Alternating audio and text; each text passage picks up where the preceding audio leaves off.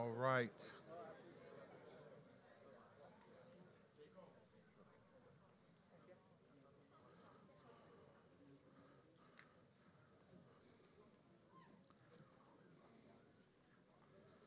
I'm not sure when Mike came up and asked us to. Thank you, brother.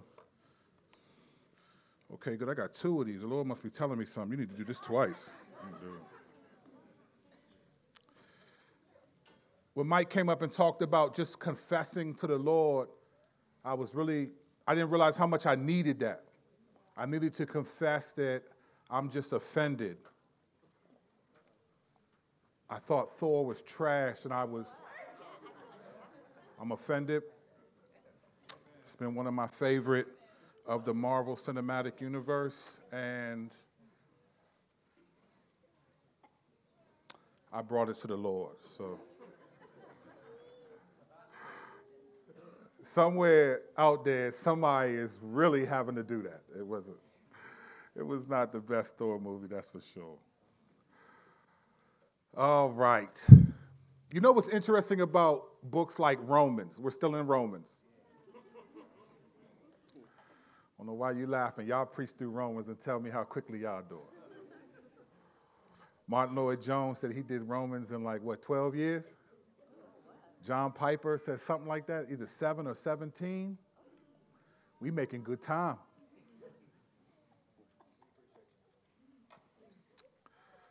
So what's interesting about a book like Romans is you get to a point in the book where you read it and you feel like, what does this have to do with us at this point?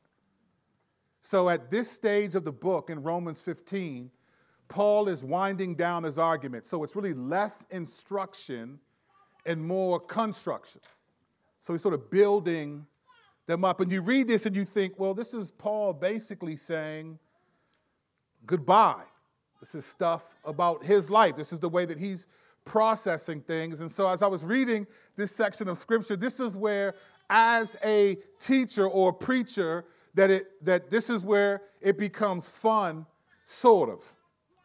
Because you want to teach in such a way that people who are listening feel like there's something in it for me.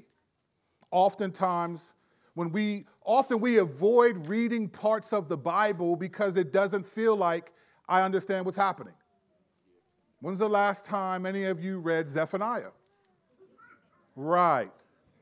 In your Bible reading plan 2 years ago. You breezed through it, right? It's difficult to know how do you take that and apply these things. And so when you come to a section beginning in Romans 15, verses 14 on down, you realize, okay, Paul is writing a personal letter to these people, and he's saying goodbye to them, but this isn't about us necessarily, but is there something for us? And because it's God's word, I believe so. I believe so. So may the Lord give me grace to present something better than Disney did Thor this morning. Beginning in verse 14 of Romans 15. We're going to see less instruction, less do's and don'ts, and more construction. This is what Paul's doing, he's building. And here's what he says, beginning in verse 14. We'll read through 21, stop there, and then pick up in a minute. He says this, and I quote, I'm reading from the CSB translation. He says, "My brothers and sisters, I myself am convinced about you that you are also full of goodness, filled with all knowledge, and able to instruct one another. Nevertheless, I've written to remind you more boldly on some points because of the grace given me by God to be a minister of Christ Jesus to the Gentiles, serving as a priest of the gospel of God. God's purpose is that the Gentiles may be an acceptable offering sanctified by the Holy Spirit. Therefore, I have reason to boast in Christ Jesus regarding what pertains to God, for I would not dare say anything except what Christ has accomplished through me by word and deed for the obedience of the Gentiles, by the power of miraculous signs and wonders, and by the power of God's Spirit. As a result, I have fully proclaimed the gospel of Jesus Christ from Jerusalem all the way around to Illyricum. My aim is to preach the gospel where Christ has not been named, so that I will not build on someone else's foundation, But as it is written, those who were not told about him will see, and those who have not heard will understand. So we'll pause there. So as you can see, Paul is describing to the church in Rome, and obviously to all of the churches, this was real experience. He's winding down his letter, and it's a major theme for Paul to build up the church. That's his goal, to build up the church in confidence. That's always what he aims to do. But Paul, the way he sees it, it's confident in dependence on God, not confident independence from God. So he builds up confidence in dependence on God, not confident independence from God. This is what he tries to do. It's kind of a conclusive construction. He's wrapping up his letter, but he wants to build the church together. This is how Paul does a lot of his letters, but particularly Romans, he bookends it with, let me build them up at the beginning, and let me build them up in the ending. At the beginning of Romans, remember this, Paul says this. Remember we did Romans 1 like 12 years ago. Paul said this in verses 1 through 7, beginning in Romans 1, he said this, Paul, a servant of Christ Jesus, called an apostle and set apart for the gospel of God, which he promised beforehand through his prophets in the Holy Scriptures concerning his Son, Jesus Christ our Lord, who was a descendant of David according to the flesh, and was appointed to be the powerful Son of God according to the Spirit of holiness by the resurrection of the dead. Through him we have received grace and apostleship to bring about the obedience of faith for the sake of his name among all the Gentiles, including you who are also called by Jesus Christ. To all who are in Rome, loved by God, called as saints, grace to you and peace from God our Father and our Lord Jesus Christ. So here's Paul's introduction. This church doesn't know him. There are people in the church that know Paul, which you'll see in Romans 16, but as a church, they don't know him. So Paul begins his introduction explaining that he's writing on behalf of God and appointed by Jesus. He starts with, let me tell you who I am and what I'm doing so you know why I'm writing you. He starts his letter off making sure I want to build your confidence, independence on God. Now, if you were here, Romans 1, we saw something that was really amazing. As Paul walks through these 7 verses in this introduction, we realize that this letter to Romans, in my opinion, is the greatest demonstration of God's mercy, if for no other reason, that this is the city who killed Jesus. The Romans were the ones that crucified Jesus, and now, instead of destroying the Romans, God has a church in Rome and gives them the greatest explanation of what they did. This is mercy. Instead of killing you for killing my son, I'm going to plant a church and then write a letter to you and explain to you in the greatest detail exactly what you did by crucifying Jesus and exactly what that means. That's mercy. This is Rome, that 30 years prior to this letter were celebrating Jesus being crucified. This same city was where the soldiers were ripping his clothes and nailing him to the cross, whipping him, punching him in the face. And this same city has the greatest explanation of what it means that they both killed Jesus and what it means for those who believe in him after his death. He goes on to say this in building confidence in this church. Continuing on in Romans 1, 8 through 15, he says, first, I thank my God through Jesus Christ for all of you because the news of your faith is being reported in all the world. God is my witness, whom I serve with my spirit, in telling the good news about his son that I constantly mention you. Always asking in my prayers that if somehow in God's will, I may now at last succeed in coming to you. For I very much want to see you, so that I may impart to you some spiritual gift to strengthen you, That is to be mutually encouraged by your faith, both yours and mine. Now, I don't want you to be unaware, brothers and sisters, that I often plan to come to you, but that was prevented until now, in order that I might have a fruitful ministry among you, just as I've had among the rest of the Gentiles. I am obligated both to Greeks and to barbarians, both to the wise and the foolish. So I'm eager to preach the gospel to you also who are in Rome. This is his introduction. He's building their confidence. Everything that Paul says about himself is connected to what Jesus did and what Jesus has commanded him to do. And like we heard last week, it's largely to make sure that Gentiles, non-Jewish people, which would be the majority, if not everyone in this room, that the salvation of all of us was prophesied thousands of years ago.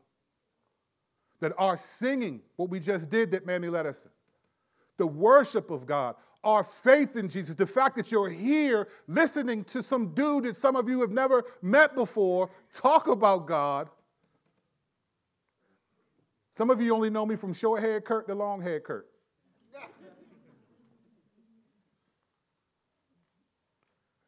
He's saying all of this is a direct result prophesied by God thousands of years ago before we existed, before this nation existed.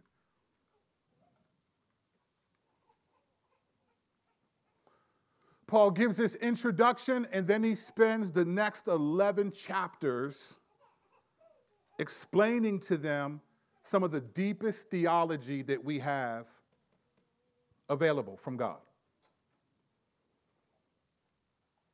From 1:16 to Romans 11:36, he spends all of those chapters building them up, and by proxy us theologically. He talks about the significance of the gospel, that it's the power to save. He talks about mankind's fallenness and us and mankind loving the creation but not the creator. We see the ramifications of that in our culture today. He talks about the significance of faith versus the law, and that it's not the law of Moses that we would call the Old Testament, the Ten Commandments, that saves people. It's Christ. He makes a distinction between having faith like Abraham, and those are the people who genuinely belong to God, those who are circumcised in the heart, people like us who read a book that constantly challenges our motives, and we keep reading it because our hearts have been cut, who listen to messages. Listen, I crack jokes, I do a lot of things, but I don't preach feel-good messages. The goal of the Bible, Hebrews 4 says, look, the word of God is like a double-edged sword, able to cut bone and marrow. For me, if no one is cut, I didn't preach. I can crack jokes all day. I did stand-up comedy. I'm not doing that, though. That's not what this is for. I'm going to build you up because that's what the scripture is doing. He spent time developing that. He talked about the difference between Adam and Jesus. He made it clear that in Adam all died. People who, the Bible, this book makes it clear there are two kinds of people in the world. You know how y'all, there's two kinds of people in the world, those who like steak and those who don't. Okay. I know what side I'm on, but I don't know where you go. But he makes it clear there are two types of people in this world, those in Adam and those in Christ. Those who've yet to believe and those who've chosen to believe. Then he talks about we're chosen to believe. He talks about the responsibility to fight sin in Romans 6 as we understand grace. He says, whoa, no. Grace doesn't abound more so you can sin more. That's not how it works. He talks about life in the Spirit in Romans 8. He talks about God initiating and responsible for salvation in 9 through 11. And then that he talks about the inclusion of the Gentiles, which for us is like, well, duh. But for them, the Jews had only thought that salvation was for them and people who converted to Judaism. So for him to show up and say, actually, your circumcision, physically speaking, men, was not complete. It set in motion a circumcision that would be of the heart that he mentions in Romans 2. So Romans 1 through 16, 11 through 36, he builds them up theologically, and beginning at 12:1 up until our passage last week, Romans 15, 1 through 3, he builds them up relationally. So he lays a foundation theologically. This is what you know to believe. This is what you must believe. And then beginning in Romans 12, here's how you act now in light of what you believe. In light of this theology, he builds them up. He talks about the responsibility of Christian community. And responsibility is the operative word.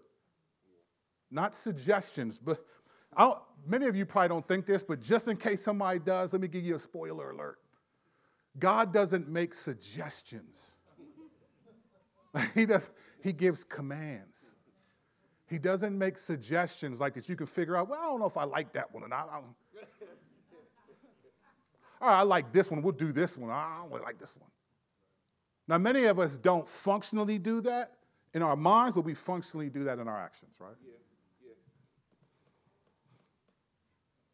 He says there's a responsibility of Christian community. When you believe in God, when you've been saved, when you understand the gravity of what's happened, and that Christ became the sacrifice, the sinless, so that we could sin less. It's a responsibility. He talks about the role of government. How do Christians interact in the culture that they live in? Most people have, since the church, there's never really been a Christian nation. Maybe 4th century Ethiopia with King Ezana, he made them a Christian nation. That might be it. Most of us wouldn't even be aware of it.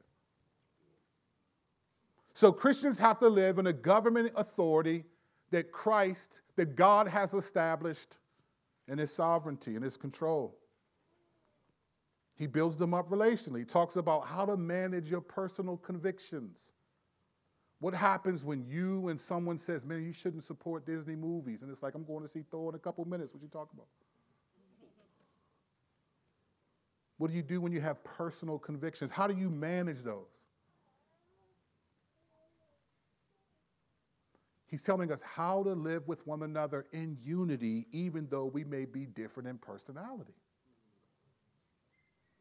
How do you do that? How does a dude from the streets of this area, the DMV, a preacher to people who would never have met me apart from the church?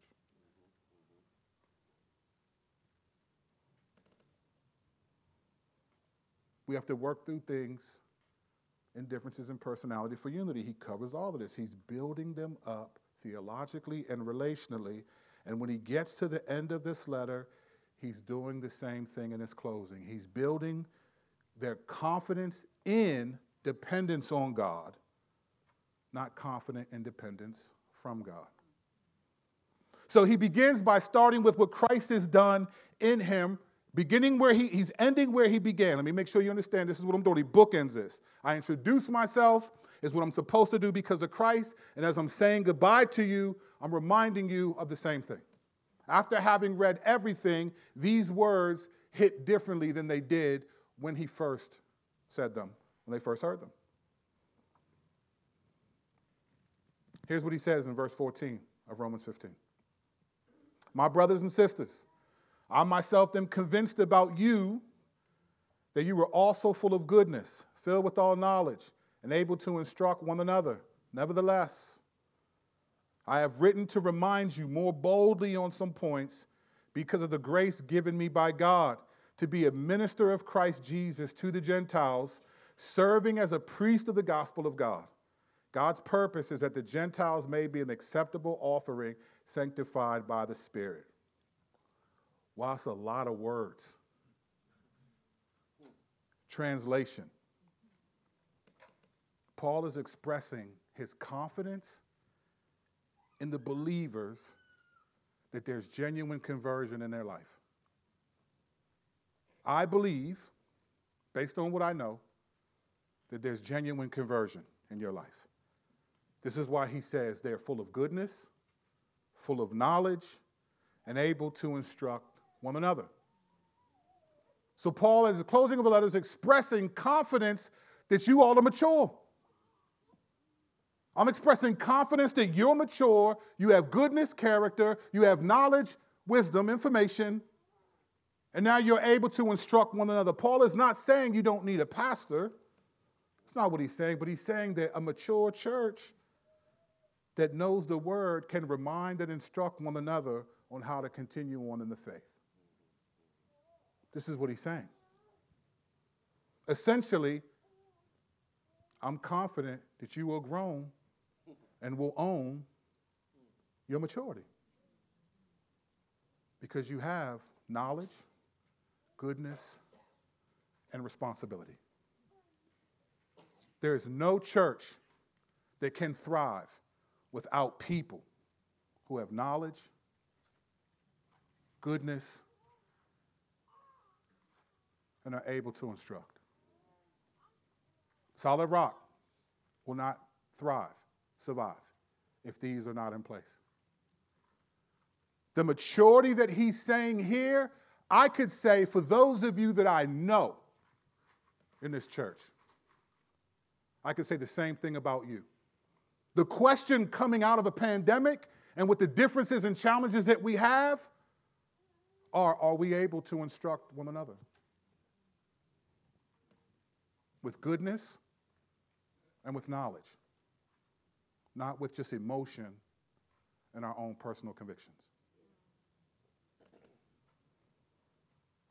So now I have confidence that you're a mature church. You will glorify God. In the middle of him saying this, he uses a phrase that is both ironic and instructive. He says this phrase in verse 16. He says, to be a minister of Christ Jesus to the Gentiles, serving as a priest of the gospel of God. And then he says this, God's purpose is that the Gentiles may be an acceptable offering, sanctified by the Holy Spirit. What a phrase. It's easy to read past that phrase, but today we're going to slam on the brakes because this is not just a phrase, this is a functional identity for all Christians. And it's ironic and instructive. Here's the irony. He says the Gentiles may be an acceptable offering. That's his purpose. His purpose is that God's purpose is that Gentiles, us, we, would be an acceptable offering. The irony, because Christ is the acceptable offering. That's the whole point of Christ coming, to be an acceptable offering for God on our behalf. But Paul is saying that we have to be an acceptable offering to God. That's God's purpose. So Christ came to be an acceptable offering, and now you, Gentiles, us, have to be an acceptable offering to God as well. It's a functional responsibility. So the question is, do you think of your life that way as a believer? Do you think of your actions, attitudes, thoughts as an acceptable offering to God? This is what he said God's purpose is. Here's the irony. Christ is an acceptable offering. Listen to what Hebrews 10 says. This is Hebrews in a sentence. The whole book of Hebrews is this. Christ is better than everything. If you want to understand the book of Hebrews in one sentence, Christ is better than everything. Moses, Melchizedek, the law, the sacrifices, all of it. Christ is better than everything. Everything that you've experienced historically and in the present, Christ is better than. That's the point of Hebrews. But he says this in Hebrews 10. By this will we have been sanctified through the offering of the body of Jesus Christ once for all. Every priest stands day after day ministering and offering the same sacrifices time after time, which can never take away sins. But this man, after one sacrifice for his sins forever, sat down at the right hand of God. He is now waiting until his enemies are made his footstool. For by one offering, he has perfected forever those who are sanctified. So it's ironic because Christ is the offering, but Paul is saying We have to be an acceptable offering. Well, didn't he make us an acceptable offering? Yeah. So it's ironic, but it's also instructive. Because this language is not used only in Romans 15. In fact, sprinkled throughout the New Testament, this idea that we are an acceptable offering. What we do is a fragrance to the Lord. Listen to Ephesians 5, 1 and 2. Therefore, be imitators of God as dearly loved children and walk in love, as Christ also loved us and gave himself for us. A sacrificial and fragrant offering to God.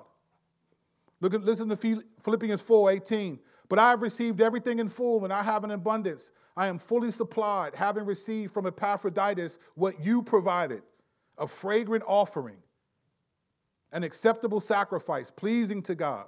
Listen to 1 Peter 2:5. You yourselves, as living stones, a spiritual house, are being built to be a holy priesthood, to offer spiritual sacrifices acceptable to God through Jesus Christ. The reality that Christians are supposed to be an acceptable offering to God is thematic in the New Testament. And so it must be thematic in our minds and how we think about everything, whether you're a part of this church, any church, or just a universal church.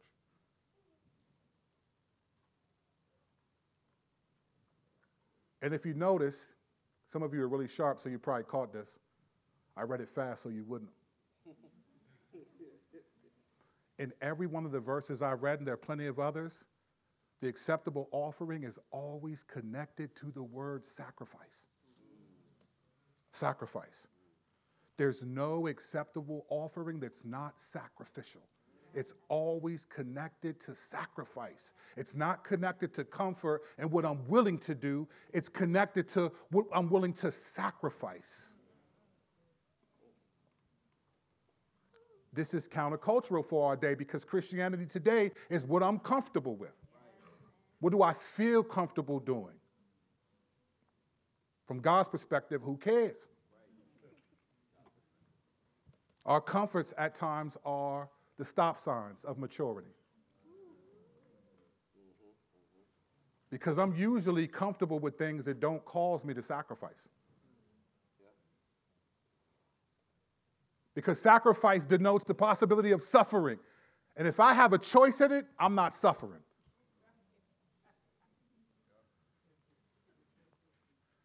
I've said this before, and I bet you this still stands. If I were to ask everyone in here, how would you prefer to die? Many of you would say what? In my sleep.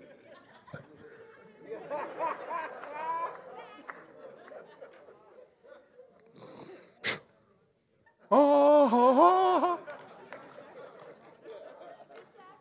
Everybody wants to die in the least suffering way.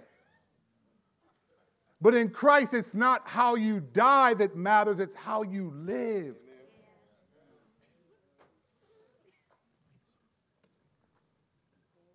The acceptable offering is a sacrifice.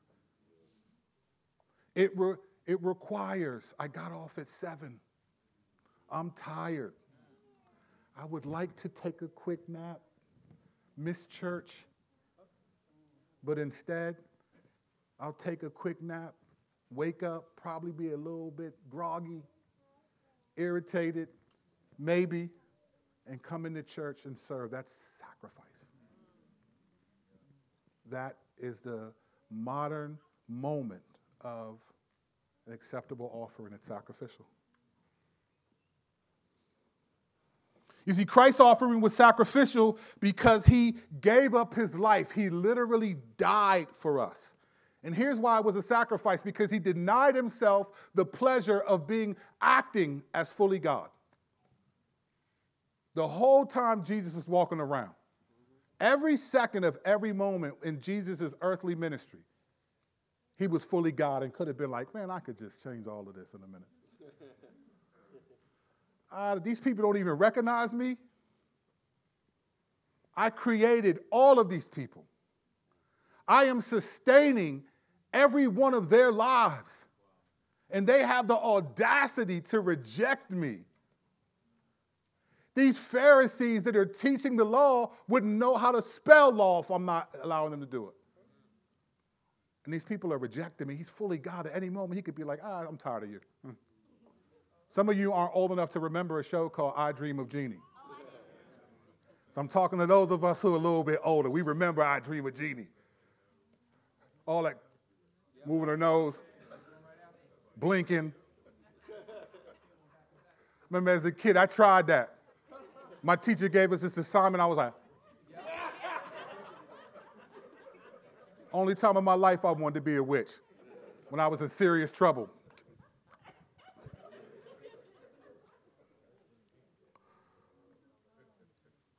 He could have changed everything in a moment. Remember him in the garden? The Gethsemane? Father, remove this wrath from me. Not my will, but your will be done. He denied himself the pleasure of acting fully God. And he became an acceptable sacrifice. So our offering must be sacrificial as well. We die to ourselves by denying ourselves the pleasure of the sin that we are accustomed to. We deny ourselves that. Here's the proof. Here's the proof of why I'm saying this. Look at verse 16b again, the second half of it. God's purpose is that the Gentiles may be an acceptable offering, sanctified by the Holy Spirit. That's the proof. Sanctified by the Holy Spirit means I'm being changed. The way I act, think, and what I do is changing by the Holy Spirit to glorify God. So this acceptable offering, this sacrifice is God changing me. So what Paul is saying here is that your obedience, my obedience, is actually an acceptable offering to God. Every time you resist sin, every time you don't give in, it seems like nothing to us, but to God, he's pleased. It's an acceptable offering because they're being sanctified by the Spirit. This is what God is saying. Our obedience is an acceptable offering. Sanctified by the Spirit means you are changing because of the Spirit. You are wanting to glorify God. You start doing things because you want to honor the Lord. Use that type of language. You start thinking like that, like, I just want to honor the Lord. I'm only doing this because I'm trying to honor the Lord. He's building up their confidence in dependence on God.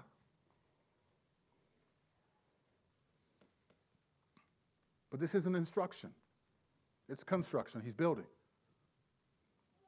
He continues with that construction in verse 17. He says this, "Therefore, I have reason to boast in Christ Jesus regarding what pertains to God. For I would not dare say anything except what Christ has accomplished through me by word and deed for the obedience of the Gentiles, by the power of miraculous signs and wonders, and by the power of God's Spirit. As a result, I have fully proclaimed the gospel of Christ from Jerusalem all the way around to Illyricum. My aim is to preach the gospel where Christ has not been named, so that I will not build on someone else's foundation.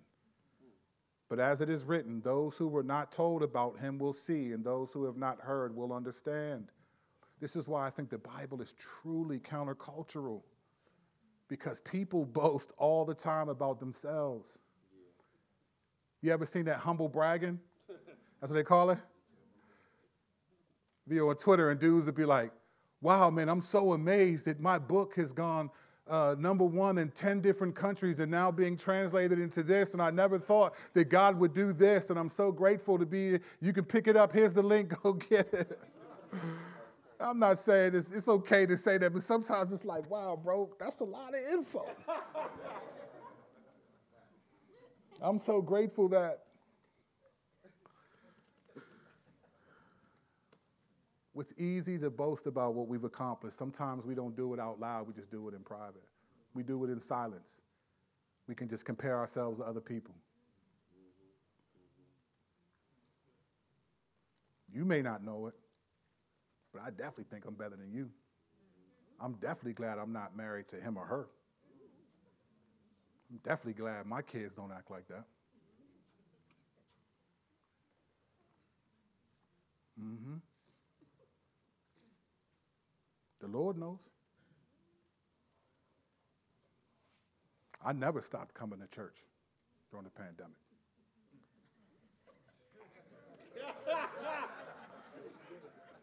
Y'all laughing because a lot of people can't boast about that. But look at what Paul's saying here. Paul says, look, I will boast in Christ Jesus regarding what pertains to God. In other words, I'm going to boast about what I've done only because it glorifies God, because Paul didn't wake up one day and just be like, you know what? I think I'm going to just preach to all these people I hate. I don't like the Gentiles. They're unclean people. But you know what? Today is Tuesday. Let's go to... Paul understands it like, look, everything that I've done, the miraculous signs and wonders, the desire to preach, to be an apostle to the Gentiles, is only happened because of what Jesus did, and he called me to that. This isn't stuff I do on my own.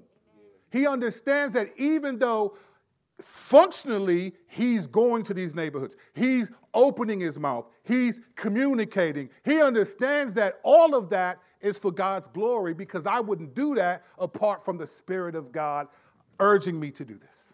He understands that even though I'm doing ministry, I'm boasting and it pertains to God, because without Christ, I would have no desire to do this ministry or the power to do it. And guess what? It's the same for you and I. Let's be honest for a second. It's Sunday's church. There's nothing cool about Christianity. There's nothing like, you're a Christian? Yo, that's what's up. Nobody's saying that. There's nothing cool about what we believe. There's nothing like, who reads 2 Timothy 3:12 and it's like, yo, indeed, all who desire to live a godly life will be persecuted. I've never seen that on a t-shirt. I've never seen that on a bumper sticker. There's nothing awesome about trying to be godly from the world's perspective. There's nothing cool about it. People think being a pastor is cool. It's not. It's not. Even if everything was sweet like this, we still have to give an account to God. And if James 3 is right, which I believe he is, we're going to be judged with a stricter judgment. I was just with some pastors this past week and heard their stories and different challenges they faced. And one dude was like, pastors have a 5-year lifespan? I was like, wow, that's like about as long as a running back in the NFL. There's nothing cool about this. It's hard. There's nothing cool about being a Christian. There's nothing cool about telling other people about Jesus because you love them and them telling you, you hate me for saying that. There's nothing about this. There's nothing cool about reading the Bible. There's nothing cool about praying and hoping that what you're asking God, he's going to give you, that it's his will. There's nothing cool about asking for something and not getting it and being disappointed. There's nothing about Christianity that you would do unless the Spirit of God was in you doing it. Nothing. There's nothing about this life that is amazing unless the Spirit has grabbed a hold of you and you recognize an eternal reality that is much greater than the one we live in right now. So Paul can boast about it because it pertains to God, but guess what? So can you. Because you wouldn't do any of this stuff. You wouldn't tolerate me. You wouldn't lead a D group. You wouldn't serve in children's ministry. You wouldn't give to this church. You wouldn't do nothing unless the Spirit of God was in you. And you know how I know it's to be true? Because there are probably people in this room who are not doing what you were doing because the Spirit of God doesn't motivate them to do it.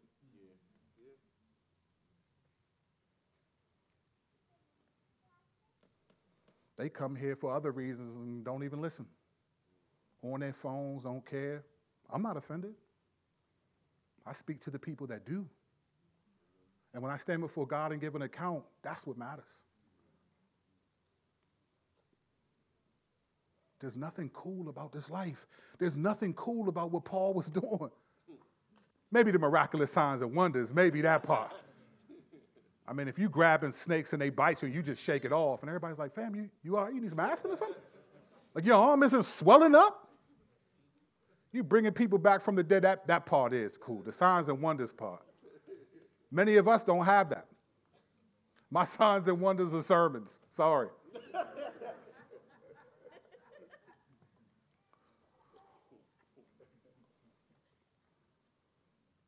This is Paul's sacrificial offering. He says, I went from Jerusalem to Illyricum. In their day and age, that's like the other side of like the world to them from where they were. That's like, oh, I think it's past Spain. And to them, that was the end of the world for them. So when Paul in Romans 1 says, your faith has gone out to the whole world, he means all the world to them, which extends all the way to Illyricum. So it would be like D.C. all the way to New York City.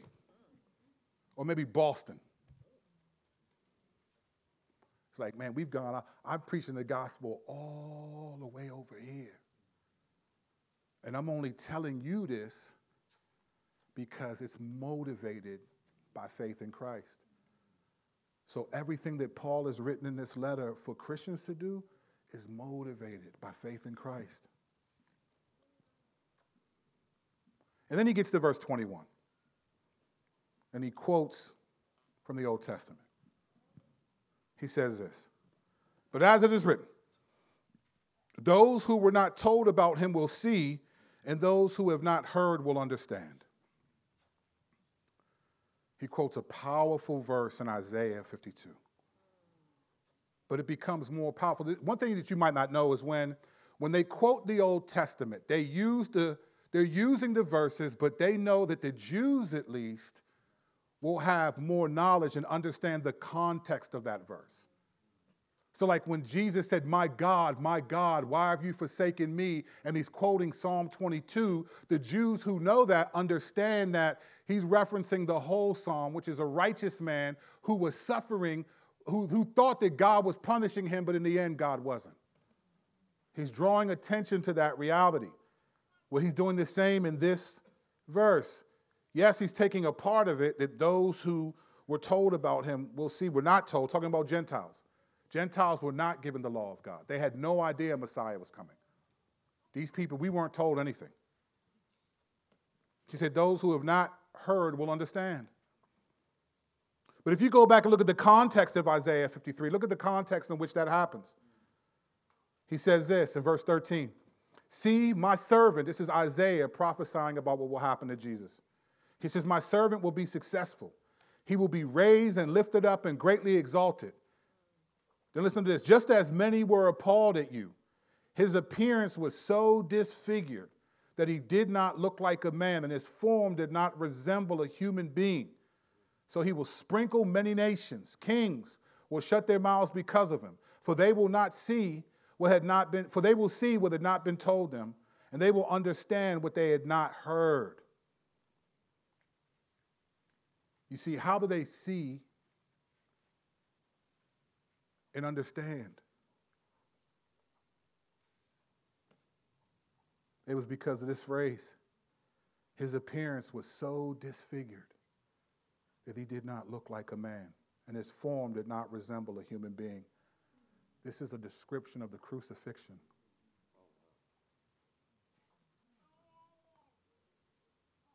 His appearance was so disfigured. And his form did not resemble a human being.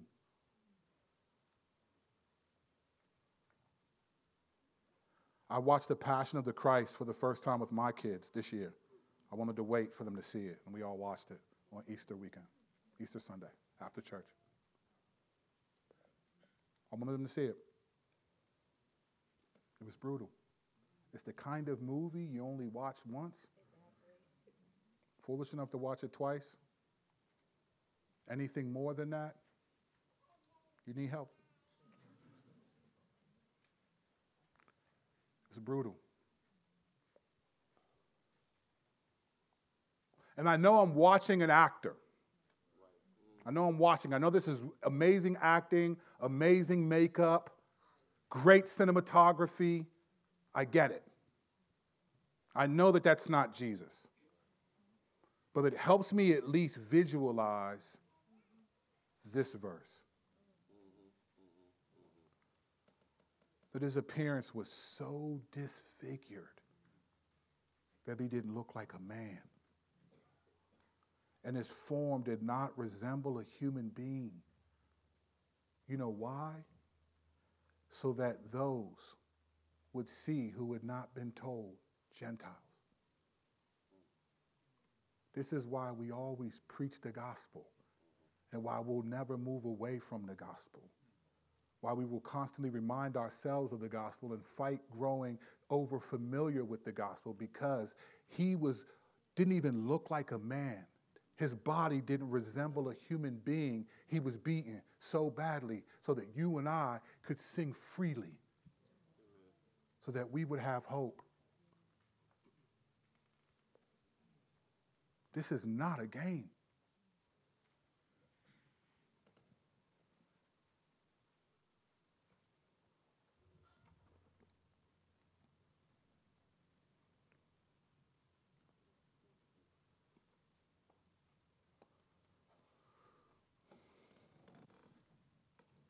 Paul is acknowledging that the Gentiles, those of us who have come to believe Jesus, everyone in this room, the cost of it was a disfiguration of Jesus, receiving the full wrath of God that was so intense that even Pilate was like, wow, he's dead already? Because what Jesus experienced on the cross for you and I was way different than what the thief on his left and right experienced. They only dealt with physical pain. He was dealing with an eternal pain. An anger from the Father that he's only been with and known all this time.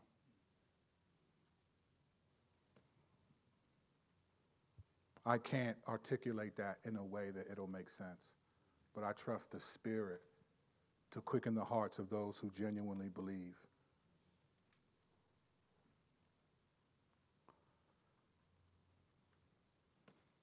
Paul goes on to just describe that he is going to, in verses 22 through 28, he goes on to describe essentially that he's going to take the money that the Gentile church has given and take it to the Israel Christians who are poor, and that was an acceptable offering.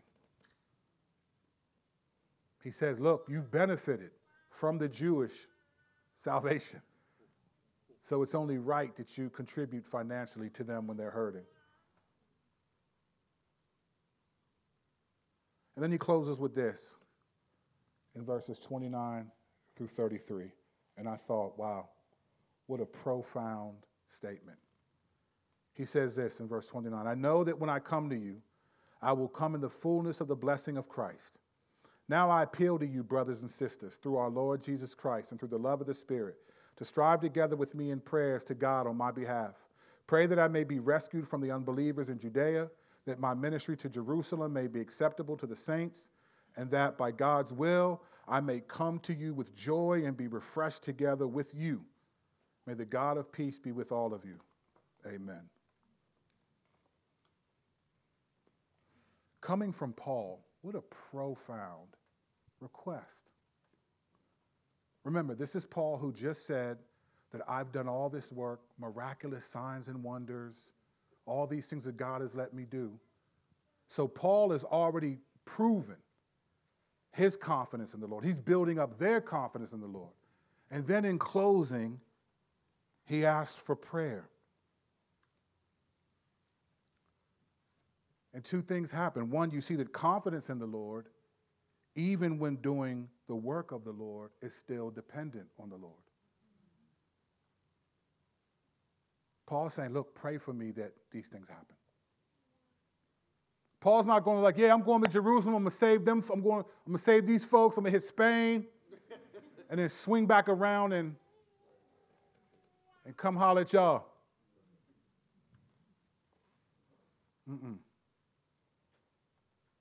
He's saying, I appeal to you, brothers and sisters. Strive with me in prayers. And here are his requests. Pray that I may be rescued from unbelievers, that my ministry would be acceptable to the saints. Oh, man, if I have more time, we'd unpack that statement. Acceptable to the saints. That means you got people who are Christians, saints, that may disagree with how you're doing ministry. They may disagree with your emphasis, your theological bent. They may disagree with the fact that you've reached out to so many Gentiles. He said, I hope that I'll be acceptable to the saints. Even Paul is recognizing that even among believers, there might be some things that they don't agree with that he's doing. And he says, may I come to you with joy and be refreshed? Because he's aware of the possibility of it not being joyful and not being refreshing. And when you read that, you know what you realize? Is that Paul doesn't presume that because what he's doing for the Lord will be successful without suffering. He doesn't presume that.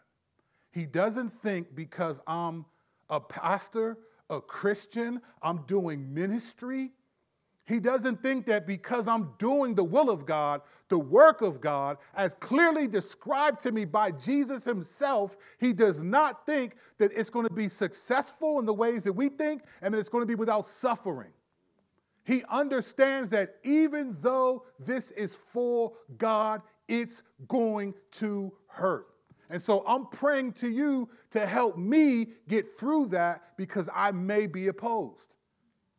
He understands God's sovereignty. He spent the whole book explaining the power of God, how God is in control, but he doesn't in any way, shape, or form think that his knowledge, his obedience, or any of it removes him from suffering. This is countercultural to the gospel in American evangelicalism. We think when it's for God, it should be no problem. If I'm obeying God, what's the problem? Where's the blessings? If I've raised my children, why aren't they like this? Why don't we do things like that? I'm praying and fasting. Why isn't this changing?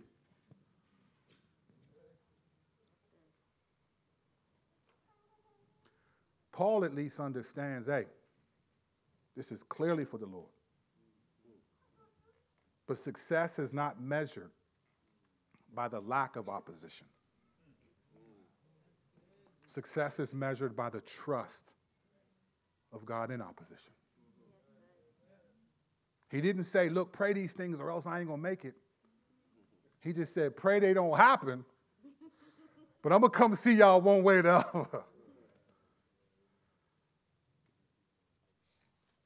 As we are, for those of us that are going to be a part of Solid Rock 3.0, as we're moving forward, the challenges and the different logistics and all the different things that we're talking about, from the building to the structure of different things, they're going to be things that are challenging. You may not like everything. It doesn't mean it's going to come without any sacrifice or suffering. That's a gospel that is not biblical. And it's a gospel that many Christians are fighting each other over. Keep your non-suffering gospel away from me, because we'll get that when we get to eternity. And if Paul can say, who did way more than any of us, that suffering is not opposed to biblical success, then I stand in the same lane. And if we experience some challenges, some suffering, whether unbelievers don't like us, if saints don't think it's acceptable, we accept it because we're trying to glorify God. Amen. Success without suffering is unbiblical. It's unbiblical. And then confidence in the Lord is being dependent on the Lord.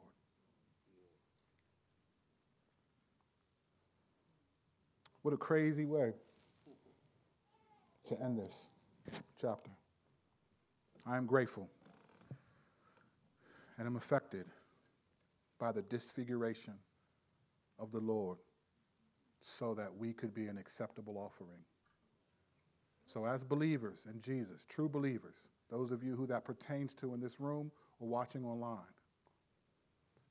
your obedience, my obedience, the sacrifices, even if there's suffering, opposition from unbelievers, some challenges from the believers, it's all a part of the way we honor the Lord.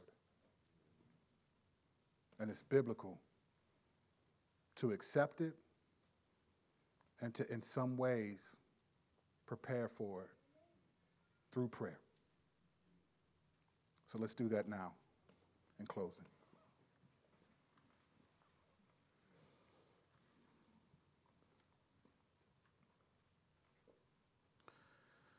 Father, none of us, most of us in our right minds aren't asking for suffering.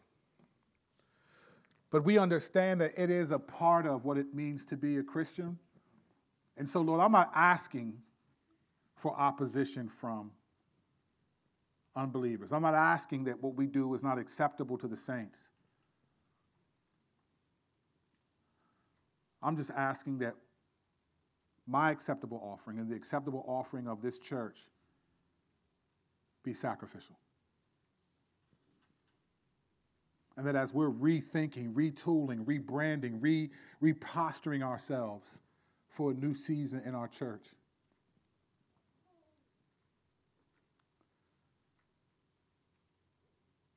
may we be a church that is telling unbelievers about Jesus. May we be a church that is seeing our obedience, our reading, our praying, our giving, our serving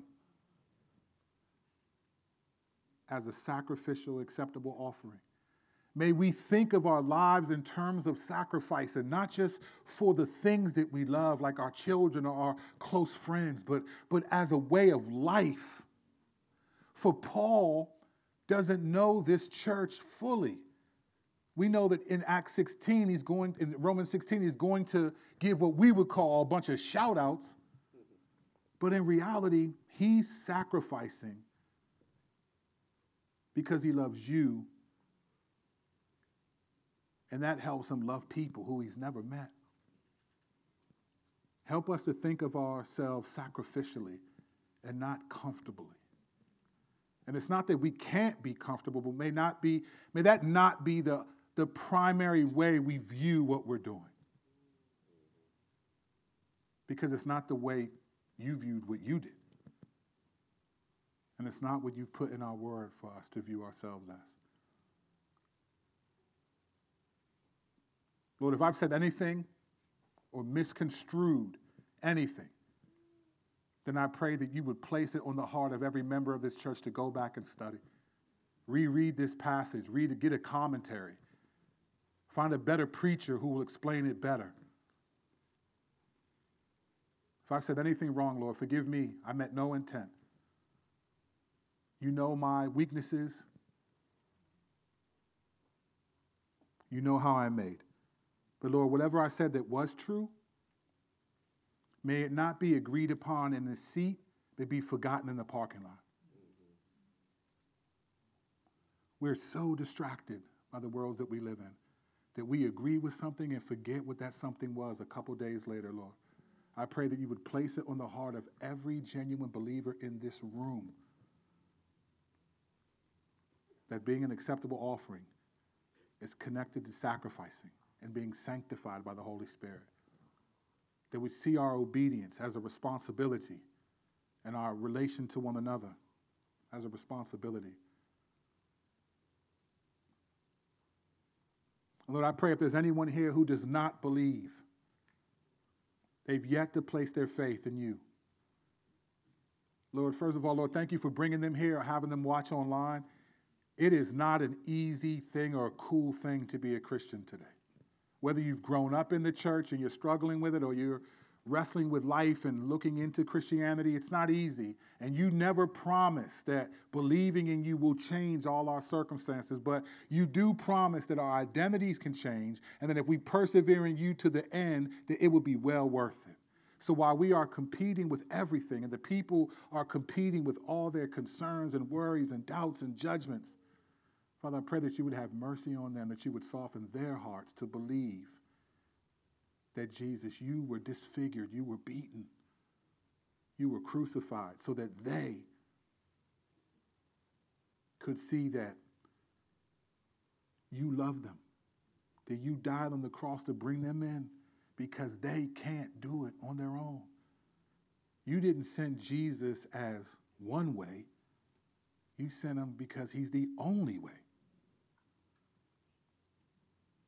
And I pray that you would open their hearts to believe that for your glory and their good. In your name we pray.